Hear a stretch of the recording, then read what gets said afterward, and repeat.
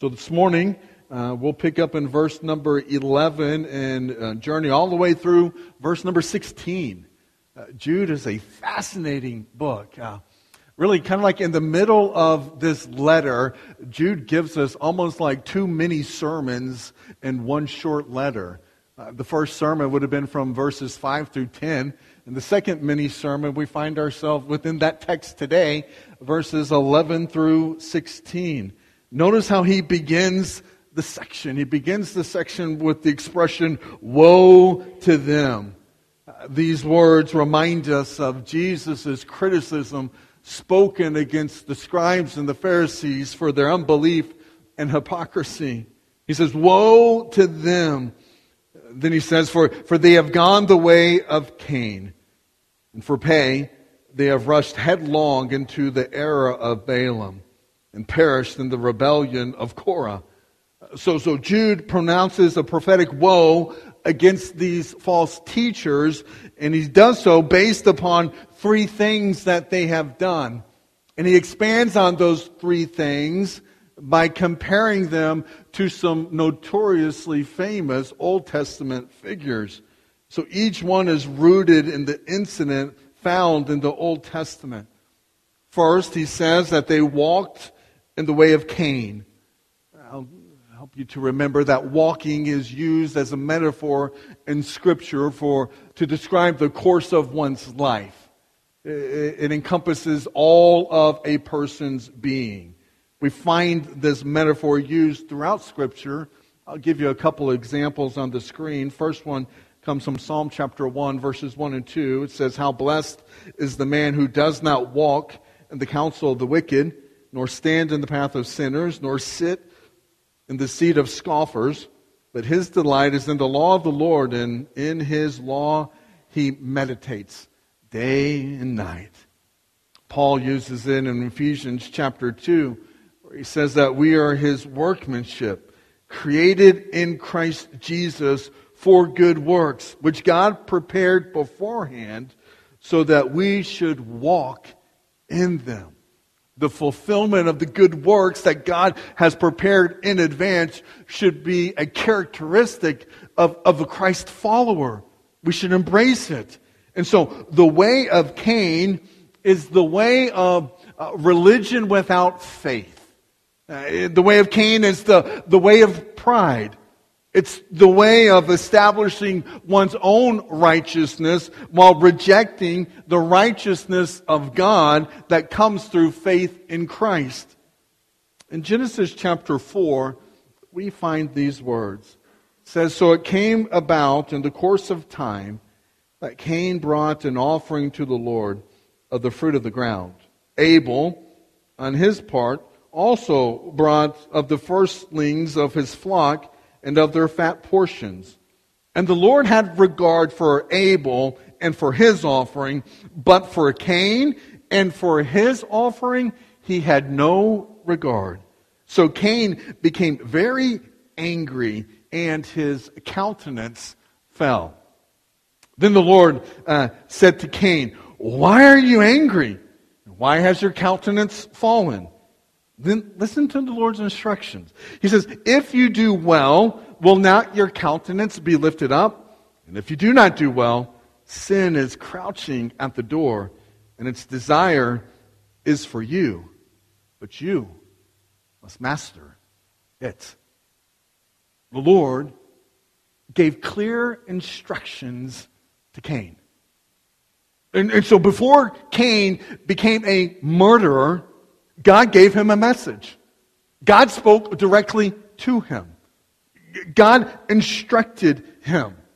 And so the fact that Cain committed a violent act of murder tells us that in the end, Cain rejected the Word of God. And so remembering that this letter was written to the church at large, but the church particularly was made up of a significantly large number of Jewish believers, it's important to note that Jewish literature remembered and documented Cain's treachery quite well. According to Jewish literature, they attributed to Cain characteristics like greed, violence, lust, And perhaps most relevant for Jude, they attributed to Cain the leading of people into wickedness. So Jude's point is, first, these false teachers, they walked in the way of Cain. They ignored God's word. They led others into wickedness. And then secondly, he says that they rushed headlong into the error of Balaam. Now, I think typically when we talk or think about Balaam, we make it so far as to Balaam's donkey. For a lot of us, that's all we really know about Balaam is a donkey. It's sad that we know more about the donkey than we do the actual prophet.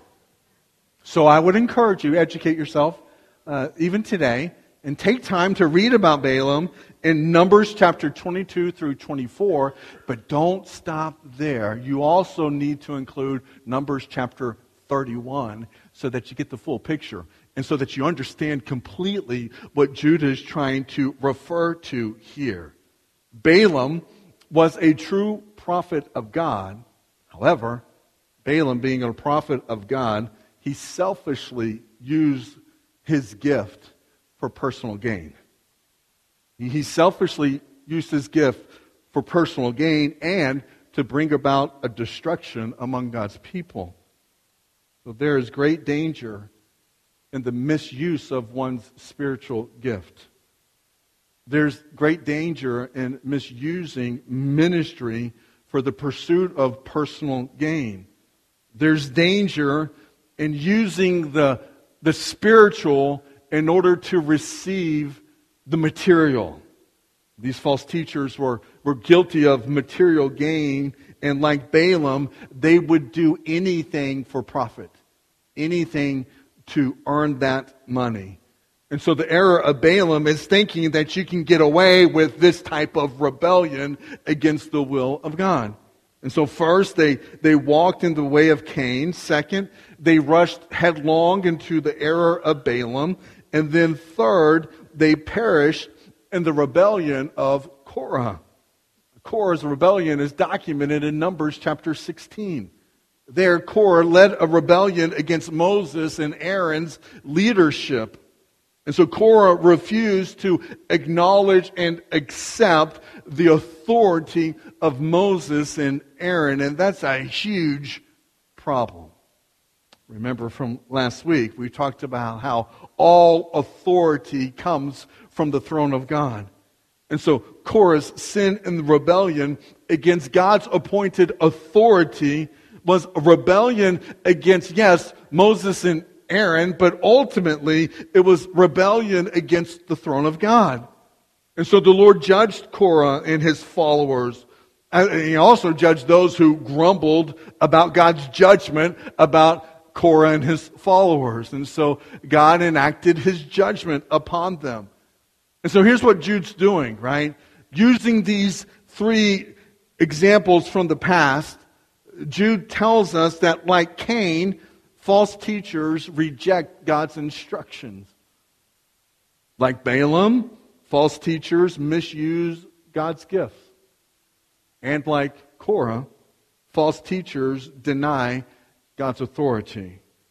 And so as we get into verses 12 and 13, Jude is going to explain why these teachers are a danger to the church.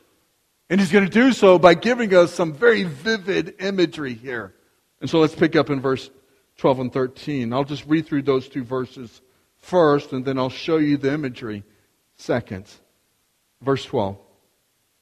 These are the men who are hidden reefs in your love feast, when they feast with you without fear, caring for themselves, clouds without water, carried along by winds, autumn trees without fruit, doubly dead, uprooted, wild waves of the sea, casting up their own shame like foam, wandering stars for whom the black darkness has been reserved forever. Let me point out 6 vivid images here.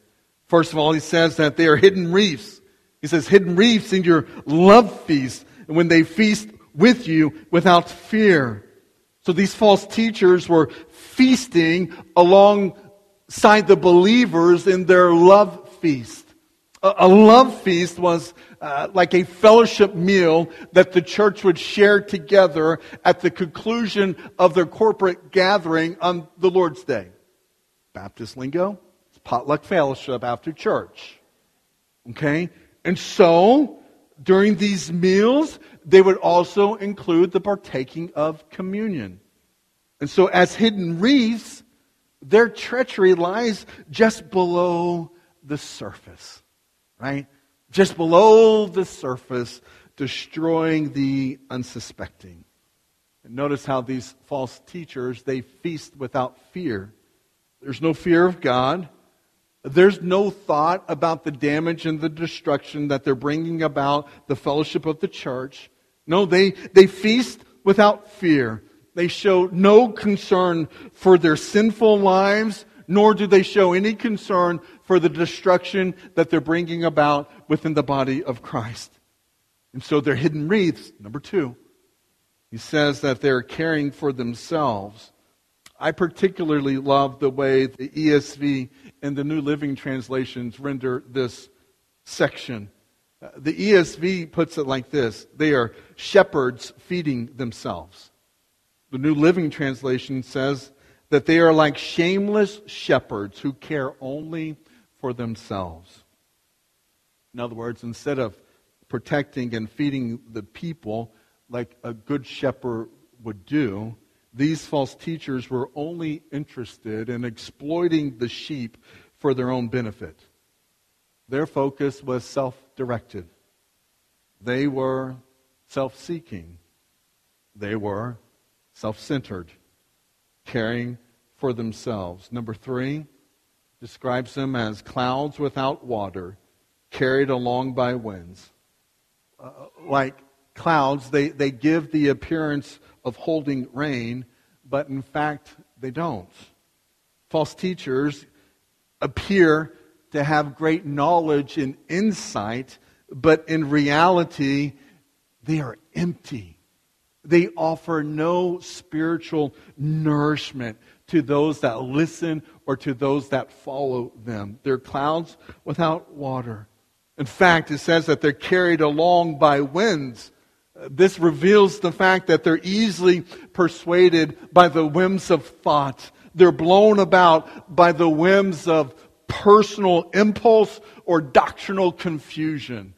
And so they're clouds without water. Number 4, they're autumn trees without fruit, doubly dead, uprooted. Jude's saying that these false teachers are spiritually dead. Autumn is the time of year for harvesting fruit from the trees. And so a tree in autumn that is without fruit is evidence of a dead tree. And so a fruitless tree that is uprooted is doubly dead. And so that means it's dead forever. Right? So the dead condition of these false teachers was indicated by 2 things. It's indicated by they didn't produce spiritual fruit in their own lives, and they were, in fact, without spiritual roots. Because of that, they faced God's judgment. Number 5. So they're wild waves of the sea casting up their own shame like foam. Wild waves portrays an erratic and uncontrolled behavior of these false teachers. In the end, they produce nothing that is edifying, nothing that is uplifting, nothing that is helpful, nothing that is nourishing, nothing that endures for the glory of God. No, what they produce ultimately is shame. The number 6 describes them as wandering stars for whom the black darkness has been reserved forever. Wandering stars would be like what we would call a shooting star. It moves across the sky, shining briefly, then vanishing completely. So likewise, the prominence of false teachers is short-lived. While they do lead the careless away, pretending to be what in fact they're not, ultimately they will be swallowed up with the black darkness forever. This is the finality of that. Jude says in verse number 1, it's like just as believers are kept for Christ, in verse number 21, just as believers are to keep themselves in the love of God, Jude's saying that so too the eternal condemnation of false teachers are kept for the ungodly and for the unbelieving enemies of God. In other words, eternal judgment is a certain reality. So Jude's now going to very masterfully connect these false teachers with another Old Testament figure. This one is Enoch. Look at verse 14. It's interesting. He says, it was also about these men that Enoch, in the 7th generation from Adam, prophesied, saying, Behold, the Lord came with many thousands of his holy ones to execute judgment upon all, and to convict all the ungodly of all their ungodly deeds, which they have done in an ungodly way, and of all the harsh things which ungodly sinners have spoken against them. See the repetition of that word, ungodly, in there? Now, when you read through a rather lengthy genealogy in Genesis chapter 5, we'll learn that Enoch was the great-great-great-great-grandson, I think that's right, of Adam. In other words, he's the seventh from Adam. So in a society that is being polluted and destroyed by sin, Enoch walked with God, keeping his life clean. It stood out. In fact, Scripture tells us in Genesis chapter 5, verses 23 and 24, it says, So all the days of Enoch were 365 years. Enoch walked with God, and he was not, for God took him. That's what we have. While Enoch was in this world, walking with God, he also prophesied. He prophesied and he announced the coming judgment that was on the horizon. But you'll notice, if you're a student of the Scriptures, that the prophecy being quoted here is not found anywhere in the Old Testament. In fact, Jude is now quoting from a non-canonical book. It's called the Book of Enoch. And so what Jude is doing here is what we've already seen him do in verse number 9 with the Assumption of Moses. Right? He referred to another extra biblical piece of literature in verse number 9, and he's also referring to a different extra biblical outside of Scripture literature here by quoting from the Book of Enoch.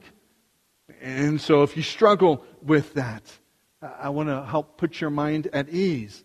What Jude is doing is that he's pulling from the literature of his own day when it lends support to, by way of illustration, to the point that he's trying to make with the recipients of the letter. So in this case, he pulls from first Enoch. And so more specifically, he pulls from a portion of Scripture, or a portion of text, rather, from first Enoch that supports his claim that God is going to execute judgment against everyone who perverts his ways. It's as if he's saying, look, the Bible's not the only place that talks about it. Like, it's in your own literature. Read it for yourself. That's the point that he's trying to make.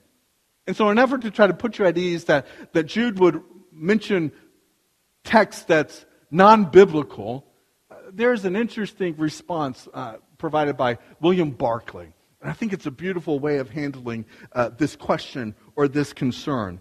And so he, in his statement, he asked the question, are we then to regard Enoch as sacred Scripture, since Jude uses it exactly as he would have used one of the prophets? Good question. Then he says, or are we to take the view of which Jerome speaks?